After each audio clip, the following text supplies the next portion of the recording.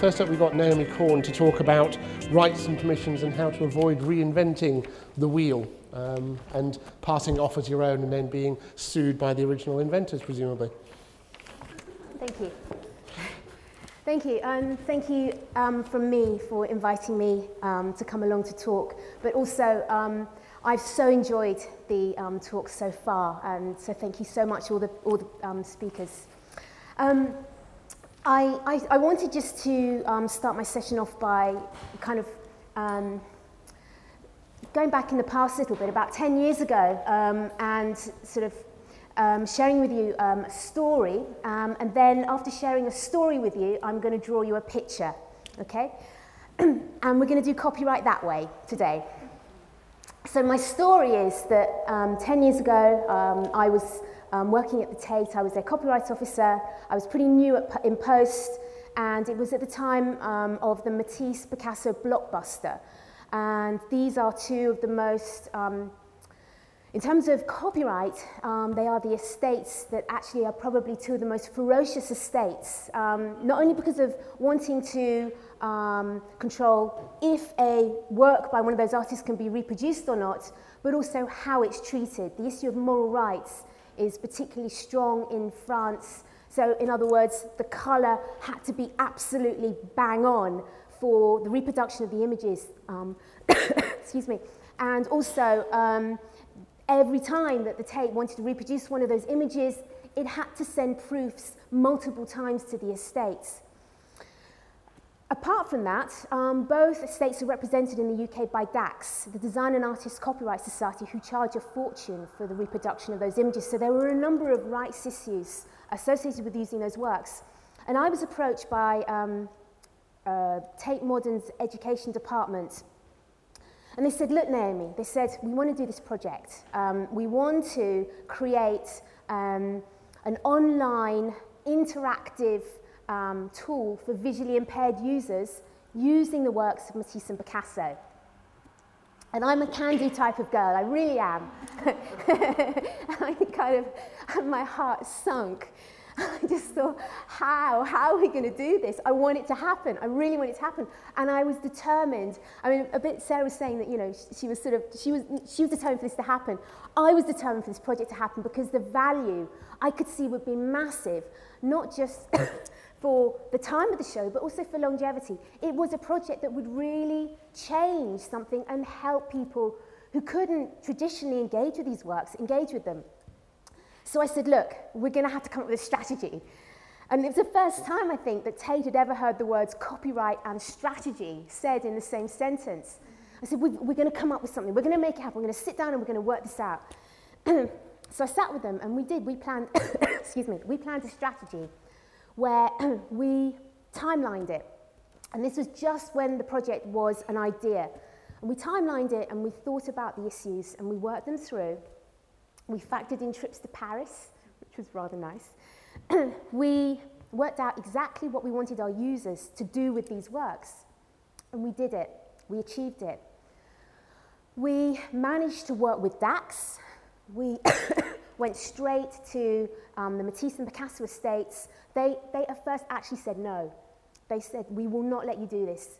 We will not let people interact with our works. And we put the argument together, we got the curators together, we brought the curator of the show over to Paris to meet them. I went as well, and we sat down and we chatted to them and we explained about the project. And they said yes, and I think it's still live on the Tate's website. It was a huge, huge achievement. So that was the story, and it was that sort of relationship of copyright and strategy that I wanted to talk to you more about today. I'm not going to talk about what is copyright. There are lots of places you can find that out about. But the places where it's less prevalent is the issue of process, strategy. How do we get from A to B, from beginning of a project to actually seeing the project coming into fruition because we've considered the rights and permissions issues, and also because I like pushing this stuff as well. I'm going to talk a little bit about how that interacts with business models and sustainability. So how can we really think about the bigger picture? Hence flip chart and pens. So I'm going to try and do this in terms of concepts.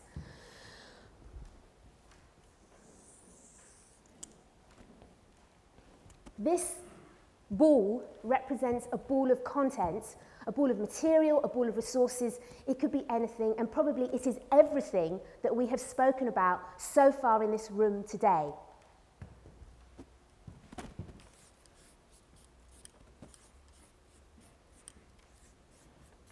I'm a good thinker, but I'm not such a good drawer, but we'll get there. And these people are the people that we want to engage with these resources, this content, this material. It can be text, it can be dance, it can be music, it can be images, it can be audio-visual, whatever. Because we're about digital archives today and making them accessible and reusable, that represents the platform of delivery. So it could be a website, it could be a virtual learning environment, it could be a handheld device, it doesn't matter. Now, we've spoken today as well about reuse. We ideally want not only these people to be able to see the resources that we have in our archives, we actually want them to be able to engage with them. We want them to be able to reuse and potentially repurpose them as well. We want them to really be able to use them creatively, to add to them, to interpret them. Now, there is an obstacle. There's an elephant in the room, which is why I'm talking today, which is that in an ideal world, and I think the work that Paul and Jake were talking about shows the sort of ideal that we can have these spaces where all this stuff exists. And wouldn't it be brilliant if we didn't have to think about copyright and we can just let people use it and do what they want with it? But copyright does exist. There's a whole other discussion we can have about if it's good that it exists or not, and that's not what I'm going to talk about. But I'm going to talk about the fact that within this pool of resources, there's going to be a whole range of rights that needs to be identified and then managed effectively in order for these people to use this stuff. And this is the idea of process already kicking in. So I'll draw this as a pie chart. So within this pool of resources, we will assume there'll be material that you created yourself. Okay, so I'll put another little figure in there. If it's by paid members of staff, one would assume that you can use it freely. Okay, there won't be any rights issues to think about. If the material has been created by contractors or freelancers or students, then issues start building up. Because actually the default is that these other people who work with our organisations, and I suspect there probably isn't any organisation in the room who doesn't interact or have work created by volunteers or students or freelancers, that's an issue because there will be rights issues that you will need to sort out with them. You will need to get their permission in order to use their stuff. And I will symbolize that by an arrow coming in. Okay? We spoke today about thinking about rights issues early, so in terms of process, before a work is created, ideally you have a conversation about who owns what rights, and then what permissions do they then grant to your organisation to be able to use that material. You may have objects that are created by third parties. In an ideal world, before you acquire these objects, if you're acquiring these objects from the person who created the works, then again you can have the discussions about do they give you permission to be able to use these works, or maybe they want to assign you the copyright. But ideally at the point of acquisition, confusion, I admit, sets in with documents such as letters, where actually it's not the person who has received the letter who would be the person who can give you permission. It would actually be the person who created the letter, who wrote it.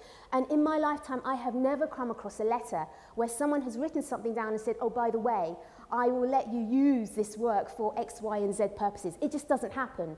So you've got to think about the relationship between the person who gave you the stuff and their relationship to the copyright. You will have within your ball of stuff the big question mark. Orphan works. These are works that are in copyright, but where the rights holders are either unknown or cannot be traced. JISC is a very kind of prevailing theme today. It's actually another JISC-funded initiative. We did a big survey of Orphan works across the UK a couple of years ago, so works, as I said, they're in copyright, but where the rights holders are either unknown or cannot be traced. Massive problem. We estimated that there are actually over 50 million orphan works in the UK's public sector alone. You can read up more about this. I'll show you some links at the end of my presentation. So you need to have some kind of strategy. What do you do? Something's in copyright, you can't trace the rights holders. Currently, it's an infringement if you use it. So we then get this issue of risk management, which I think is synonymous now with rights management. If you're going to manage rights, you're going to need to think about risk management as well. And thinking, again, in terms of policies now, what is your organisation's appetite for risk? I think we can begin to start seeing, if I can just put this on hold for one moment,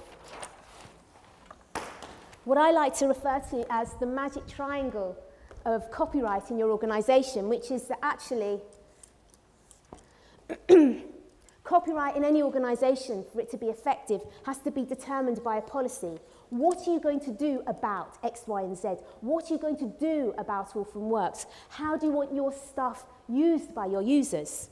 It needs to be supported by processes so that staff know how to deal with it. It then needs to be supported by the right tools, so they have to hand the right types of mechanisms in order to deliver the processes that support the policy.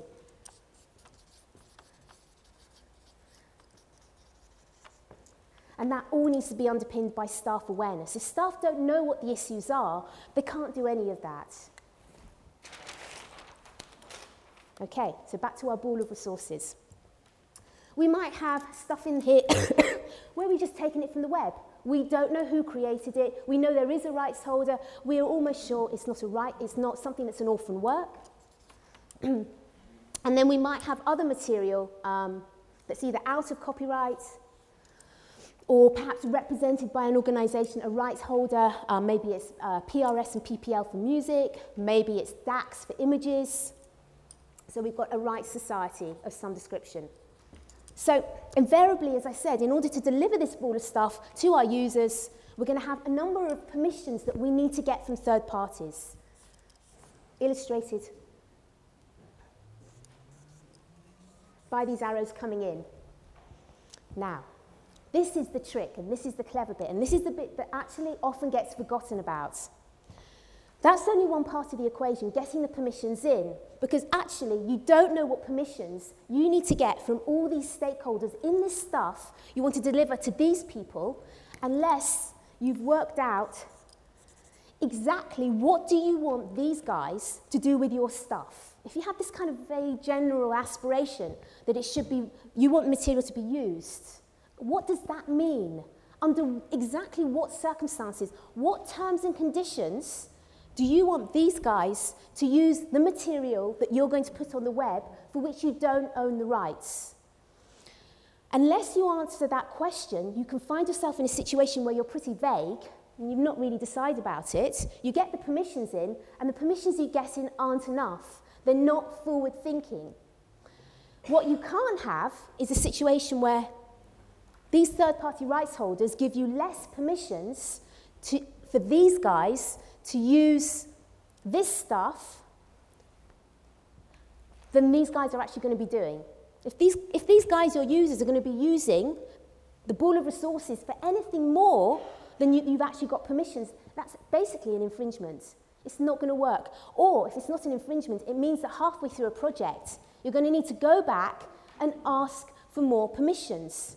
It also means that if you identify the rights issues early enough, you can plan in terms of how long you think it might take you to clear the permissions, i.e. process in your project management. You can put aside suitable resource, who's going to be seeking permission, what help do they have, how long might it take them to do, and the costs. Costs of someone or some people clearing permissions, but possibly there might be rights holders who need to be paid. It might be that because you've done this early enough and treated it as a process, that you decide to change your mind. That maybe works that you were going to put online and make available to these guys to maybe reuse, it's just not going to be feasible. It's going to be too expensive. But you've got that timeline within your project in order to allow that to happen. And this is really the idea of the compatibility of permissions coming in with the permissions that you then grant out to your end users. You might want to, for example, use an open content license like a Creative Commons license. And you would certainly, absolutely need to specify that in your permissions from any third-party rights holders. And this is where things get a little bit, excuse me, more interesting. In the world that we operate in this sort of technology-rich world where we are all content creators and content publishers, and where the users of our stuff are also potentially contributors of content as well, you have almost a cyclical model, which is by recognizing that cyclical model that's taking place, at the point of these guys accessing your site, engaging with the content, you can try and get permission from them to not only give you permission to use the materials that they create, but actually permission to use the materials that other people create as well. And you have a synergy between permissions that they give you and permissions that they're using, everyone else has given them. You have this sort of even playing field where ideally, if you're submitting content, it's under the same premise as somebody using someone else's content. Now, to add to that picture and to build, how long have I got? 5 minutes, okay. I just want to say something about business models and sustainability, which is that within this sort of bigger picture of allowing people to use your stuff, I personally don't believe that that precludes you from developing business models that surround your content. And certainly, it was picking up on a question that was raised, certainly if we're going to make our materials available more openly, I think there's a very strong business case that actually that can act as a marketing mechanism and can propel the value-added services that you have. So I would say that almost what you could be thinking about if you wanted a really big picture is almost not only the value-added surrounding your resource, recognizing that the delivery of your resource to your end users can propel the value-added, but also you can simultaneously have similar resources being delivered to the same or different users. So an example might be that you have low-resolution images or low-resolution types of your resources being delivered to your users under one type of license, but high-resolution images being delivered under another type of license. There would be nothing to stop you actually delivering the same content under different licensing frameworks. That's absolutely feasible, but it's recognizing that this is all part of a much bigger holistic picture. Now, I haven't spoken, excuse me, I haven't spoken about the detail because actually I've been working with JISC and the, excuse me, the SCA on some of the detail.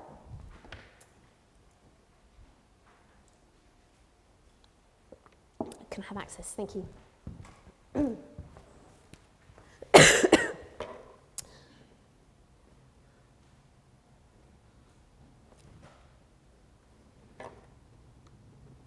you actually see?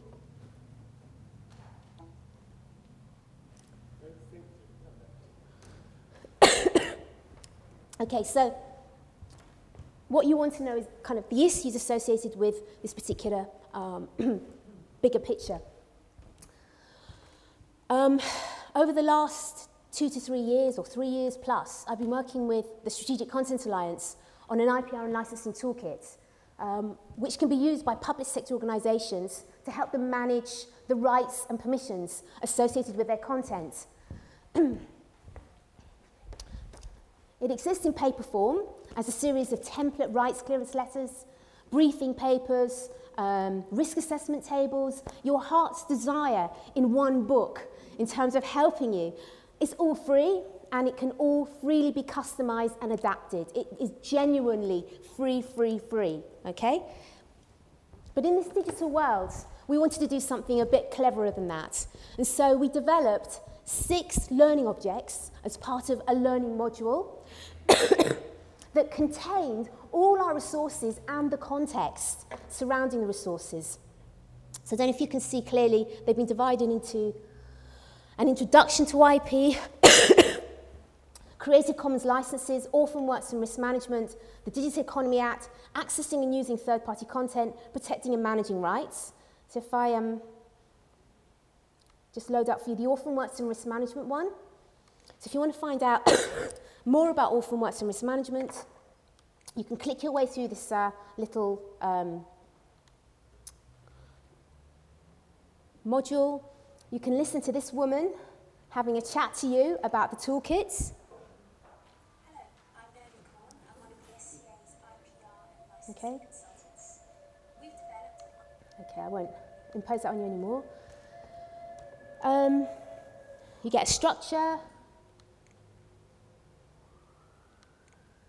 some more talking heads, a little poster you can download.